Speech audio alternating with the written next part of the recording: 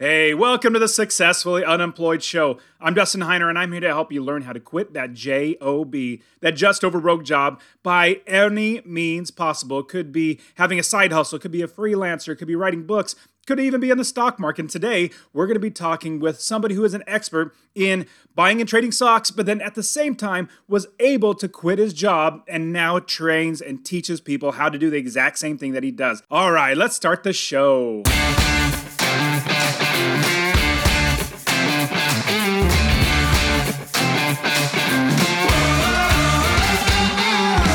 Welcome to the Successfully Unemployed Show, the place where ordinary people become extraordinary by finding the path to financial freedom through entrepreneurship, side hustles, and passive income. We've already blazed the path, showing you how to retire early and have financial independence so you will never work for someone else again. And now, here's your host, Dustin Heiner. So today I brought on an expert who's going to show us how he has done it. I have Kenny Polcari coming on. Kenny, thanks for being on the show. Thanks for having me. I'm not so sure I'm an expert, but we're going to try. I already know you're an expert, so we're going to jump right into it. So Kenny, how do you make money for your family without working that job, working for somebody else, making sure that you have a paycheck? I've done that over the course of time, right? Over the course of history, and I kind of built my network, and I worked hard. For the years that I was working, I worked hard. I built a network. I nurtured that network. And so when it came time for me to make that decision and jump ship and say, I'm done with this, now I'm going to go on and do what I want to do on my own terms, make money my own way. I had those nurtured relationships to kind of fall back on and to reach out to. That's really the key, right? Along the way, not burning bridges, not kicking people when they're down just to try to climb up the ladder, but to nurture every relationship and really not knowing. I think one of the important keys is not knowing which relationship in the end is going to be the one that becomes the most valuable to you, right? Sometimes you'd be surprised at the relationships that are more valuable than the ones that you thought were going to be the valuable ones. And so with those relationships, what do you do? I mean, they don't just give you money. Is that correct? No. So in my case, I provide a service to them, right? I consult in the financial services space. I consult in the fintech space. I do some public speaking. I do education, but I do it all at my own pace, right? I took my 40 years worth of, or 37 years worth of institutional and the financial services business experience and took all those lessons I learned, some good, some bad. Listen, I'm not saying I didn't make mistakes along the way. Everyone makes mistakes along the way, but I took all those lessons. And then when it was time to jump, I had confidence in myself that I was going to be able to do it. I think it's a little bit nerve-wracking when you try to do that or when you consider doing it, because you go from this little cocoon of, okay, you feel safe because you have a job and every 2 weeks you're going to get a paycheck and, everyone's going to take care of you to then jumping and saying, you know what, screw it. I'm doing my own thing. The interesting part in there is building up the confidence in yourself to finally do it. Because part of my problem is I should have done it 10 years ago, but I was having trouble building up the confidence, and we could talk about that. Absolutely. And one of my favorite quotes ever is, or it's a quote, it's a proverb, basically. When is the best time to plant a tree? Well, it's 20 years ago. The next best time is today. So you better get started today. So Kenny, you're normally working for other people, then you're building up networks and you're deciding to take the leap to actually do it. Was that nerve-wracking to actually go from working for somebody else to actually saying, I'm going to make my own rules, I'm going to make my own hours and create my own business? Was that rough? And then what made that transition to where you could actually do it? I think psychologically it was more difficult than actually it was, right? Which is interesting because I spent a lot of time, challenging myself before I did it, trying to line up, trying to make sure everything was perfect, trying to say, okay, this is exactly what it's going to be. It's going to be step 1, step 2, step 3. And what I realized was when I did it, all those steps that I outlined and everything I said was going to happen this way didn't happen that way at all. And it doesn't mean that I was wrong or I planned it wrong or I did it wrong. It's just that it comes together as it comes together, right? You can't necessarily, when if you were jumping from one job to another job, you know what to expect. But when you're jumping from a job to no job, right? You're essentially unemployed at the moment. You don't really know what the next step is. And so it kind of evolves. And I think that's what people really need to understand. You have to be willing to let it evolve. Might take a little bit longer than you thought, or it might happen sooner than you thought, but it needs to organically evolve. And then what ends up happening is, you meet people along the way, very much like you, that, or other people that you've interviewed that have done the same thing. For me, it was very myopic. When I worked in the job that I had in New York for 37 years, I was in that job. I was focused. That was it. I didn't realize there are as many people out there as there are that have gone through this process and finally said, you know what, screw it. And they pick up and they create their own life. They create a new life. And it's all very exciting. I've actually met some really interesting people that have done it, you included, right? You and I ran into each other at an event that I would never have been at.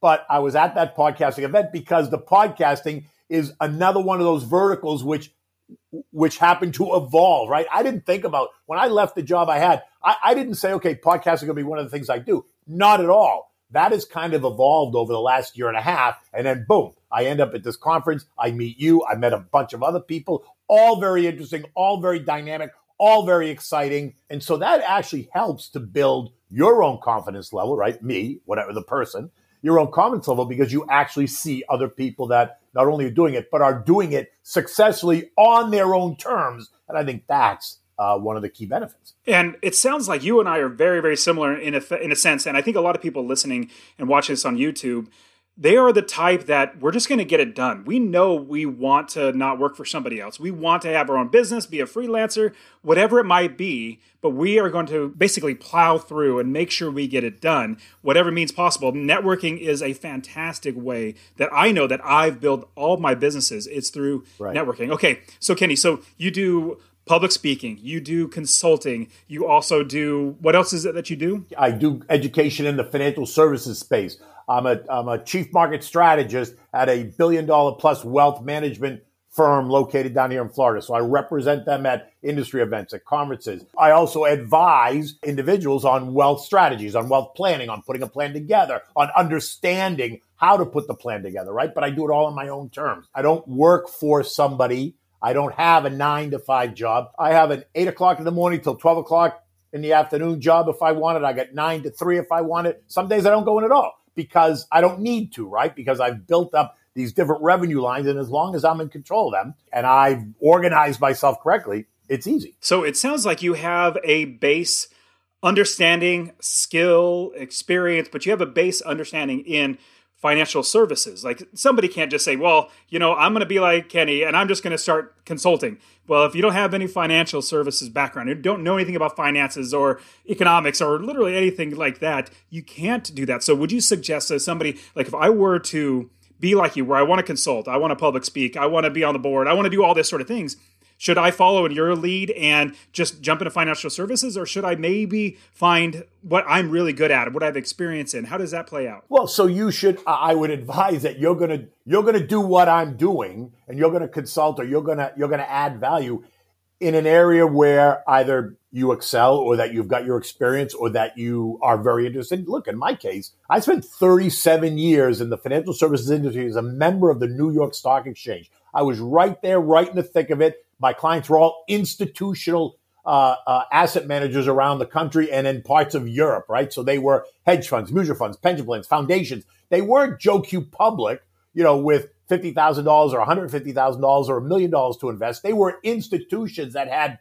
millions, if not billions of dollars under management that needed to be allocated and invested in stocks. And I was the guy that you would see if you watched CNBC or Fox Business News and they were on the floor of the exchange. One of those guys running around screaming and yelling. You're right in the thick of it.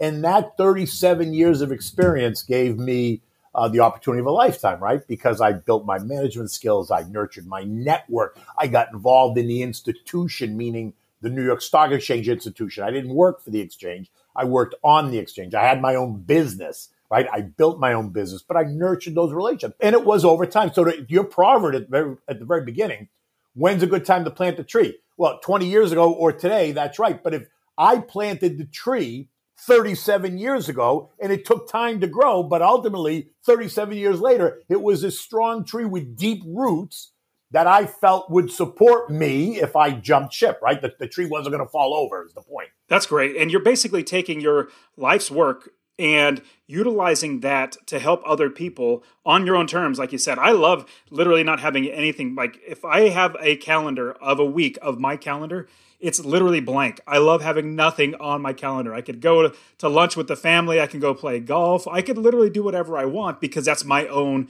terms. I've taken everything that I've learned to be where I now make money from that. And it sounds like that's the best direction that you're suggesting is take what we know and then figure out as we build that foundation and have years and years of experience in networking, we can then turn that into consulting or public speaking or things like that. Is that correct? Yeah, well, that's how it's worked for me, right? I've taken that all those relationships that I nurtured over time. I was involved in financial services industry since 1980, right? I went to the Florida Exchange at 19 years old. On a whim, I had this opportunity. I'm not a kid from New York. I wasn't in that business. I was a kid from Boston. I was going to college. I get this opportunity to go intern on the Florida Exchange in 1980, and I scratched my head and say, why the hell would I want to do that? It made no sense to me. I had never been to New York City. Why would I go to New York City in the summertime? I mean, in my mind, I was going back to Cape Cod and I was going to be a lifeguard on the beach at 19 years old, right? And here's also a life lesson that I think people need to understand because it's so true. I almost said no to that opportunity. In fact, I did say no to the opportunity. And then I thought about it and I kind of retracted, the no. I called up the guy who offered me the position. I said, okay, listen, I thought about this again. Maybe I want to try it. And I'm lucky he said, okay, come on down, because he could have said, screw you. You already said no to me. I hired somebody else. But in fact, he didn't. I moved to New York in the summer of 1980. I was 19 years old, and I went to work on the New York Stock Exchange. And from the minute I walked through the door at the exchange, I could feel this energy, and I could feel this excitement that existed nowhere else in the world, as far as I was concerned. Nowhere else. And I was there for about 3 or 4 weeks. During the summer from May, it was like probably mid-June, and my head just exploded with excitement about, oh my God, this is the greatest place. Like the passion inside got lit, and all of a sudden I was on fire, right? And so I stayed there that summer. I went back in the summer of 81, 82, ultimately 80, and then I graduated school in 83 and went back full time. But because I had nurtured during the summer of 81, 82, I nurtured some relationships. In fact, in the summer of 1982, and a lot of your listeners may not even recognize this, and you probably won't even remember this, but 1982, were you even born in 1982? 79. Oh, you were born you're a graduate of high school. So 1982, we had just come through the Jimmy Carter years. Ronald Reagan was just president, or had been elected president. They just passed the Reagan era tax cuts and all that stuff. Inflation was running at 13%. Unemployment was 11%, and interest rates were 21%. For everyone out there who thinks it can't happen, trust me, it can happen. And I fully expect that's going to happen again after what we've done, but we could talk about that afterwards. It was the summer of 1982 when the economy was at its worst in terms of interest rates, unemployment, and inflation. And the Dow Jones was trading at 800. Today it's trading at 38,000, but then it was trading at 800. And I went back in the summer of 82 to go work for the guy that I had spent the summer of 80, 81 with, who put his arm around me when I got back to New York. And he said to me, I can't have you. Not because he didn't want me, not because he didn't, I wasn't doing a job. He could not afford that extra expense of having a summer intern there on the floor of the exchange. Now, let's put it in perspective. I was making $125 a week. So it was basically $500 a month is what this guy was paying me. And he put his arm around me and said, I cannot do it. I get it. I mean, I understood because times were tough. The economy was a disaster. And people were not investing their money in the stock market. Because think about this for a minute. If interest rates are 21%, think about that for 1 second. Today they're 0. If interest rates are 21% and you had any money at all to invest, you could buy IBM or General Electric, which are fine U.S. companies, or you could take your money and go to the bank and give your money to the banker, and he's going to put it in a CD, and you are going to earn 21% on your money, risk-free, guaranteed, sleep at night, not a care in the world. Okay, exactly right. You're not going to buy GE and IBM because there's all this risk, right? Stocks go down in price. And so in 1982, that's exactly what happened, is that all this money was in CDs, right? So when this guy said to me he couldn't have me, I thought to myself, okay, 2 things can happen here. This could either be the summer I go back to Cape Cod and end up as a lifeguard, or I can go around the floor to those relationships which I had started to nurture 2 years ago and have a conversation. And so I did exactly that. And I went around to a number of other independent floor brokers that I had gotten to know and, gotten to go out drinking with and establish a relationship and all that stuff. And this one guy was probably 45 years old, and he is the salt of the earth. I love this guy. Today he's 80 years old and he's retired and he lives out in the tip of Long Island. But I love this man. So I went over to him and we were talking. He gives me this big bear hug when he saw me. Oh, welcome back. How excited, blah, blah. His business was thriving. He had a different business than the other guy, but one way or another, his business was thriving. And so I said to him, Mr. Latham, I'm probably leaving. I'm not staying because Dougie can't afford to have me. His business is going down and he just can't afford to have me. And so I really came to say goodbye, unless, of course, there's a conversation we could have. So he puts his arm around me and he said to me, hey, kid, you know what the symbol for IBM is? I go, yes, sir, it's IBM. You know the difference between an eighth and a quarter? I go, yes, sir, it's 12.5 cents. You know the difference between a buy and a sell? I go, yes, sir. He goes, it's $250 a week, okay. $250 a week? I just got a friggin' raise. And I was clicking my heels. And I took that job. I started the next day, and I stayed there till the summer of 1982. Now, what you also won't know, you won't remember this, and maybe a lot of your listeners won't. It was Tuesday, August 17th, 1982, when Paul Volcker was Fed chair. Ronald Reagan was president. Economic policy had decided that they were going to break the back of unemployment and inflation, and they were going to break the back of interest rates. And so Paul Volcker came out in a surprise Fed announcement. Now, understand, that's key, because in 1982, the Fed never made surprise announcements. In fact, first of all, because there was no internet and there was no Yahoo and LinkedIn and Twitter and all that, news traveled the way it used to travel, in the newspapers and by telephone. Right? Unlike today. So the rumor had been on that Monday night that the Fed was going to come out and make this surprise announcement on Tuesday morning. And everybody kind of shrugged it off because the Fed only made announcements on Thursday mornings at 8:30. So Tuesday was like, it was like, yeah, right, okay. As 8:30 approached, you could feel everyone on the floor kind of, just kind of waiting. Because remember, there's no televisions on the floor. There's no radios on the floor. There's no internet in 1982. So the only way anyone on the floor of the New York Stock Exchange was going to understand or realize if anything happened was when the phone rang and somebody, an account on the outside, Goldman, Bear Stearns, Lehman Brothers, AGN, whoever, was going to call up the clerk. I was a clerk at the time, or the broker on the floor, and say, this just happened or whatever, right? That's the way the news used to travel. And at about 8:30 and 30 seconds, every phone on the New York Stock Exchange lit up. And they were these big old institutional steel phones. And they had the push buttons, 6 buttons on each side. So each phone had potentially 12 buttons. And you had two phones stacked. My desk was as wide as my shoulders. I stood up. The desk came up here right up to my chest. The phone rang and you picked it up. And all of a sudden, everyone started screaming, did you see what the Fed just did? No, I didn't see what the Fed just did. What the did the Fed just do? Well, they cut interest rates by 10%. Now, 10% was 2 percentage points. So it went from 21 to 19%, still high. That moment in history is what ignited the greatest bull market that this country and the world has ever seen. It was Tuesday, August 17, 1982, when the Dow moved, get a load of this, moved by 4.5%.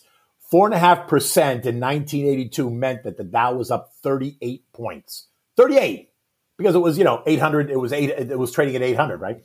So 4.5% went up 38 points. Now, think about 4.5% today. 4.5% today, 4.5% of 38,000, right?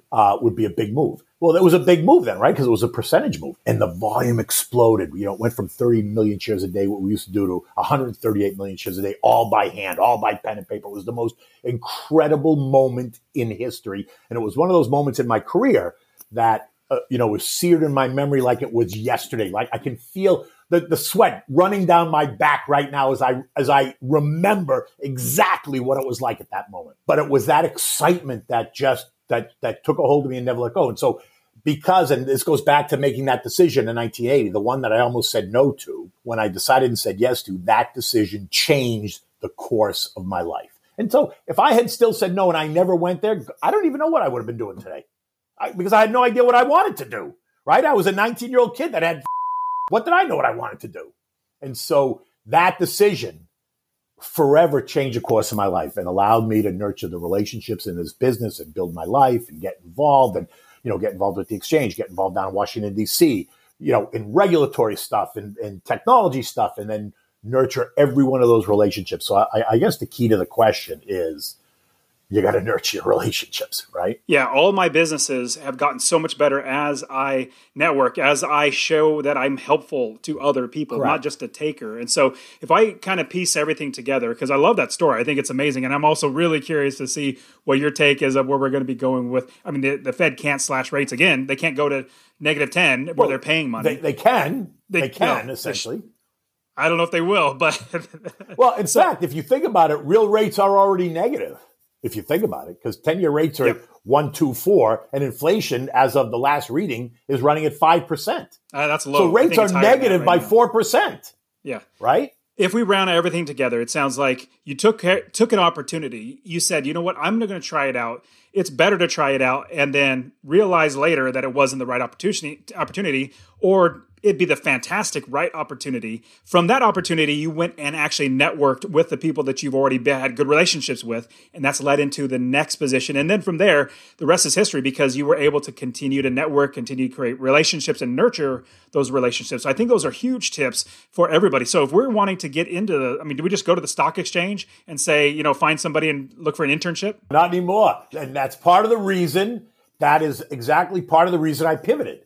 Because that job that I did in 1980 and the job as a clerk and then the job as I did as a broker from 1985 till 2019 no longer exists, right? It no longer exists. There used to be 5,500 people on the floor of the New York Stock Exchange. Now they get run every day. Robinhood on your phone.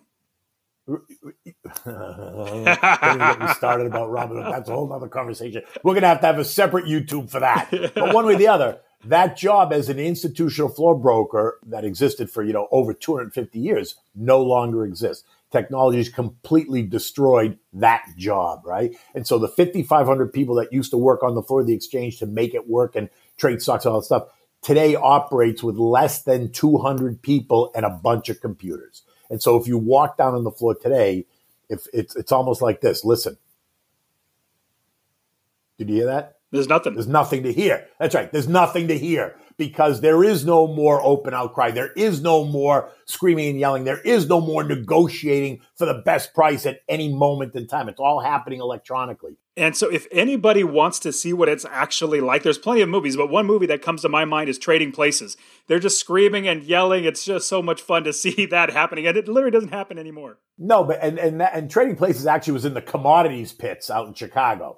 Although that screaming and yelling was kind of what it was like. But I would suggest to you, there's a movie that came out in 1983. I think it was called Wall Street, right? I remember Wall Street. But that actually was about stocks and about trading and about what's that famous line in Wall Street? It's like, anyway, that particular movie was much more representative of what the floor was like at that moment in time, right? Yeah. So what would we do if we want to get into financial services? Is there anything we should do now as we're thinking about doing that? Sure, because the financial services industry is alive and well. It's just different. Right? It's different from the financial services industry I joined. There's so many different aspects of the financial services industry, right? So now I'm on the wealth management side, right? Kind of the high net worth and ultra high net worth wealth management side. It was not where I was for 38 years of my life. I was on the institutional side. Yet I took all that knowledge, that institutional knowledge about how institutions manage their money, how they manage risk, and brought that to the retail side, right? And so that's part of the education that I do,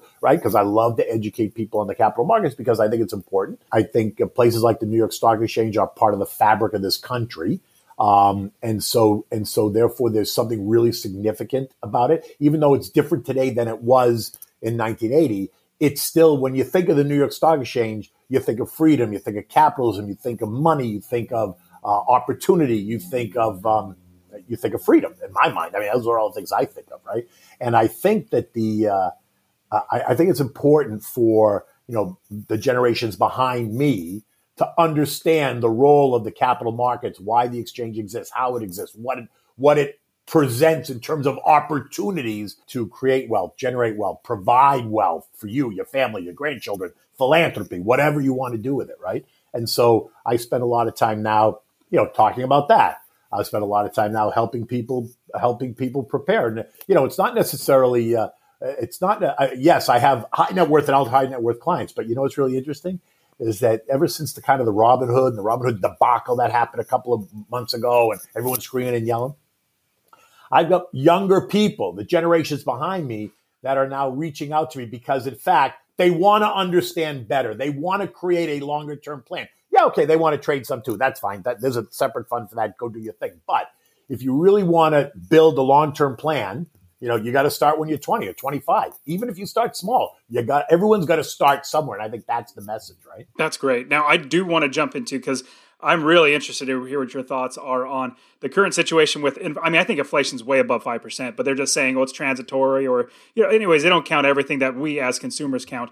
But with inflation, you have record low, like literally no interest. You see unemployment starting to go up. Like, what are your thoughts about this point forward? Like, what's going to happen in, let's say, 2021, 2022 coming? Listen, so here's my fear about where we are in terms of from a Fed perspective, right? We've been stimulating this economy since the great financial crisis in 2007. By the way, a financial crisis... And that means printing money. Stimulating means printing money, yes. But the crash, and again, some of this is also misunderstood. The crash that happened in the stock market wasn't about stocks themselves, right? Stocks crashed, yes, but why did stocks crash? Because other parts of the economy crashed. And so, for instance, when Bill Clinton was president, he had a housing secretary. I forget what his name was. Not Azar.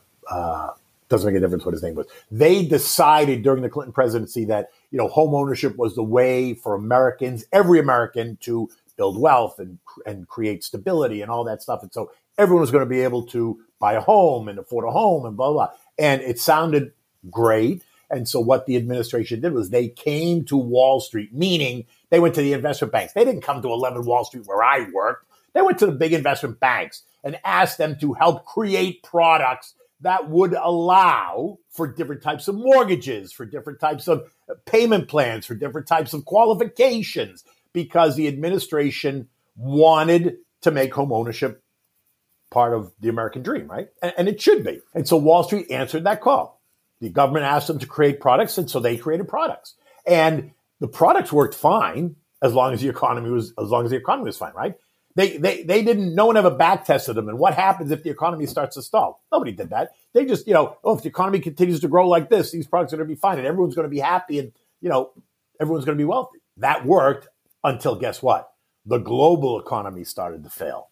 It started in Asia, and then here in the States, and then across in Europe. And then what happened is all those products that the big investment banks built started to fail. Now, if you guys have not seen the movie The Big Short, I would tell everyone you should go out and watch it, because they do a very, very good job in very layman's terms kind of explaining what happened. But you should also read the book. The book is great as well, but the movie is equally as good, right? The pressure on stocks came as a result of the failure of all those products that they created to help people buy houses, people who didn't have an income, people who couldn't afford it.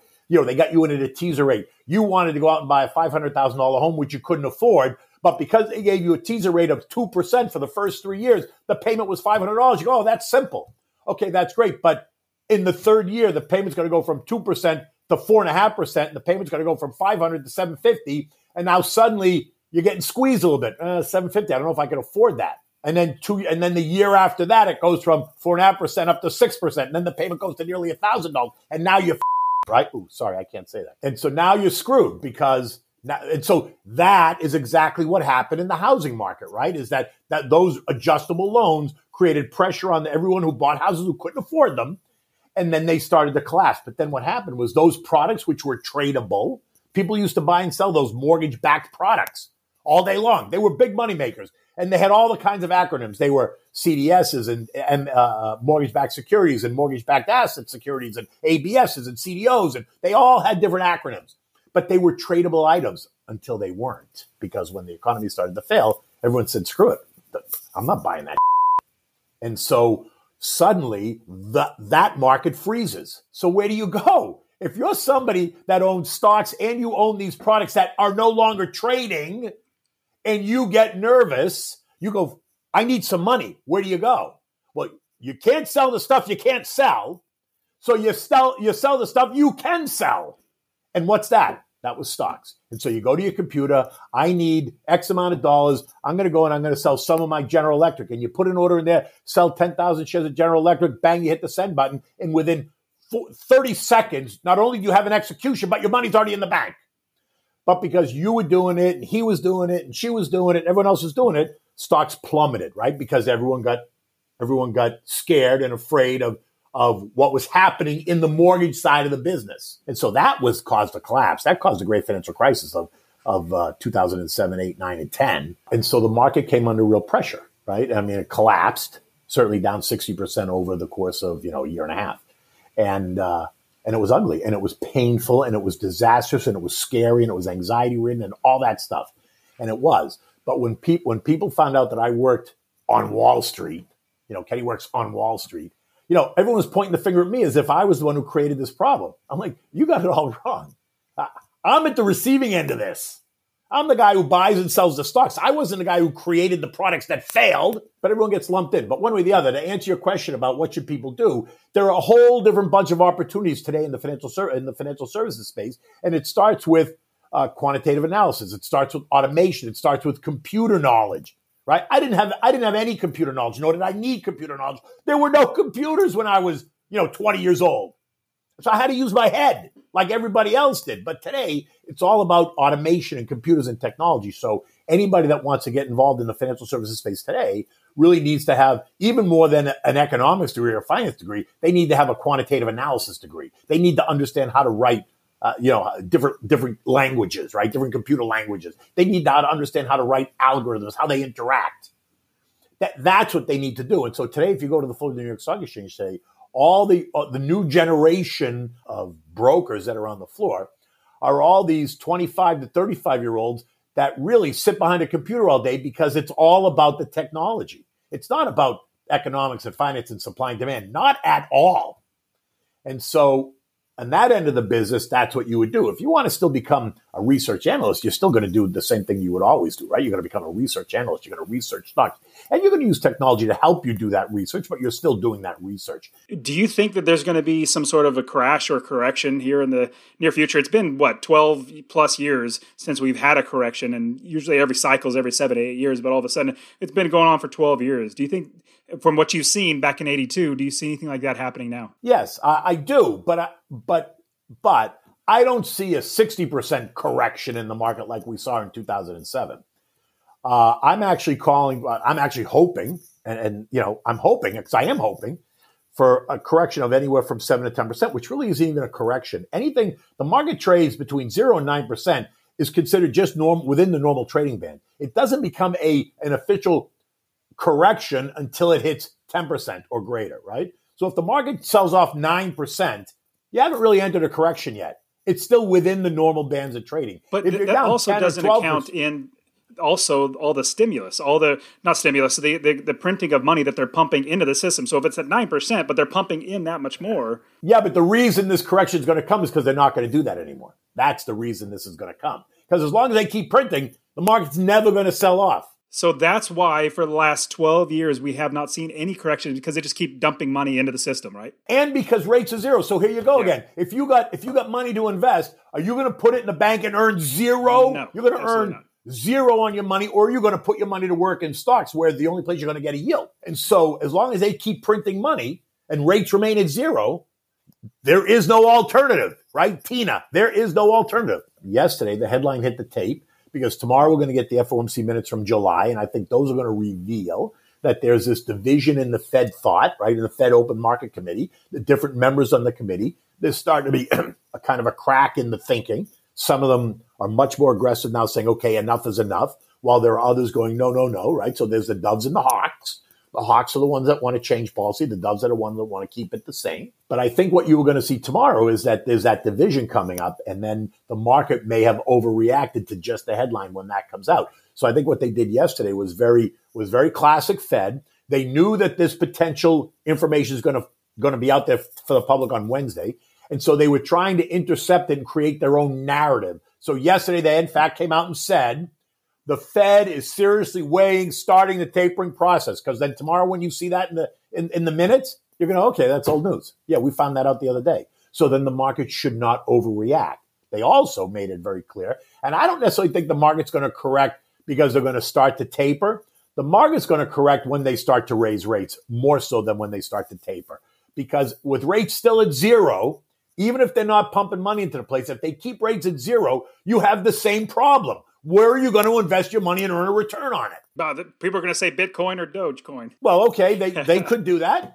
But talking about joking. risk, I'm just they could saying that absolutely you would not put it into a bank. That was literally just throwing your money away. Well, if inflation's at 5%, you're literally losing money all the time. Of course you are. You're losing money every day. It's just sitting in a bank account. Yep. And so until they raise rates is going to be, I think that's when you're going to see the adjustment come. Now, I'm not suggesting that the economy is not recovering and that, the economy isn't robust. It is. It is when you look at the inputs currently, right? At zero rates, the economy is very robust. If they start raising rates and drawing money out of the stock, out of stocks and into more bonds and more fixed income events that they're going to pay a steady rate of return and offer stability, much more so than stocks do, then they're going to change the inputs. And if you change the inputs, then the output has to change, right? And so therefore, I think that's when you're going to see. Now, depending on how they tell that story. And it's all about creating that narrative. And that's why I will say Jay Powell has done a very good job, because he has done what he said he's done. He's been,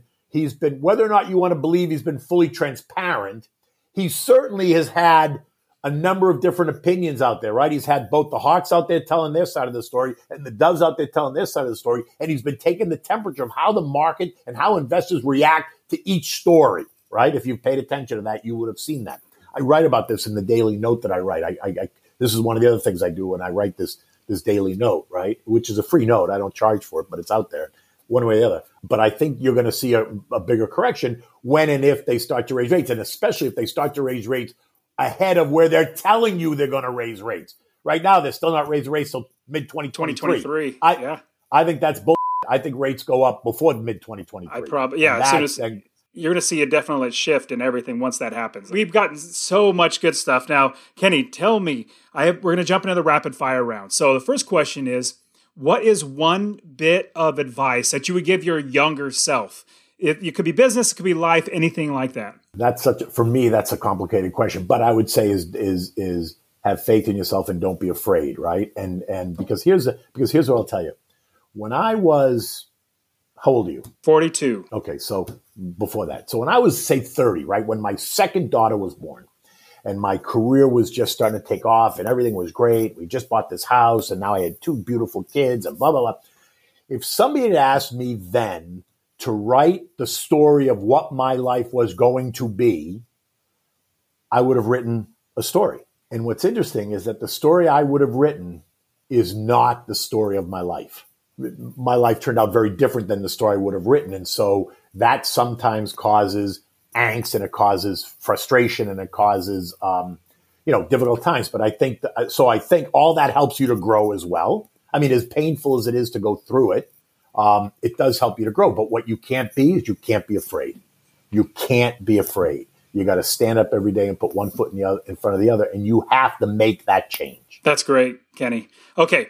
What is your favorite book? You might have mentioned it already. It might be the one, but it could be business or nonfiction, basically nonfiction, but business or life. Yeah. So I actually, there's a couple of them that I really like, but the one that I told you about, and I don't want to, there's two, and these ones are both business stories, right? So there's the one that's Too Big to Fail that was written by Andrew Ross Sorkin, who's the CNBC personality. But the one that was written by Ben Bernanke, and it's called The Courage to Act.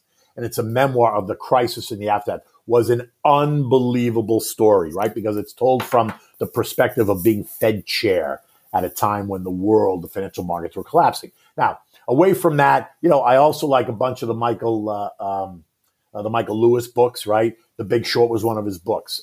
Flash Boys was another one of his books. Now, what's interesting about Flash Boys is there's a lot of errors in Flash Boys. But if you're not in the industry and you read Flash Boys, you're going to think, oh, how did this happen? But when I read Flash Boys, I go, okay, this is wrong, this is wrong, this is wrong. Just the way that he describes it. So, what's interesting, the book was entertaining because it's not a heavy book to read. It was entertaining, but there are a lot of things in the way he describes how the market works and how stocks work and what the conversation might have been at that moment in time in that stock. They don't make sense. To somebody who's in the business, when you read it, you go, nah, this doesn't make sense. The way he's describing it, it would never have happened that way.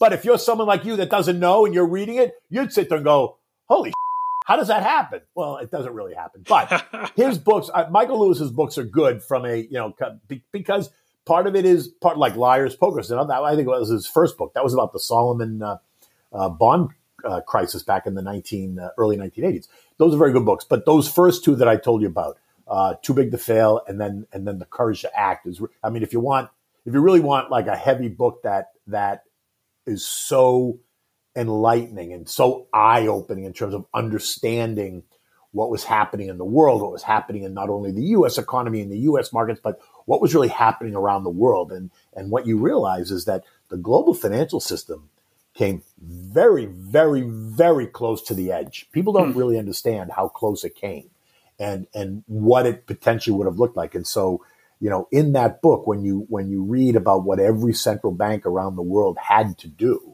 in order to save it, it's all very true. It's all very true. And it's told from the perspective of Ben Bernanke, who was at the helm. And so it was a fantastic book. Man, Kenny, you give us so much insight, so many things to think about. I know people are going to want to reach out to you and even get your daily writing that you do. How would they be able to find you online? There's a couple of ways. You can go to my Twitter, which is my Twitter handle is just my name, @Kenny Polcari. You can find me on YouTube, which is my YouTube channel is Kenny Polcari Media. And you can subscribe to my note by going to my website, which is just kennypolcari.com, which is my personal website, separate from my business website. And scroll down to the bottom of the front page, and there's a big box there that just says subscribe. Just put your email address in there and hit subscribe, and then it goes out. It goes out via MailChimp every morning. I send it out in the morning at about 7 o'clock, maybe 7:15.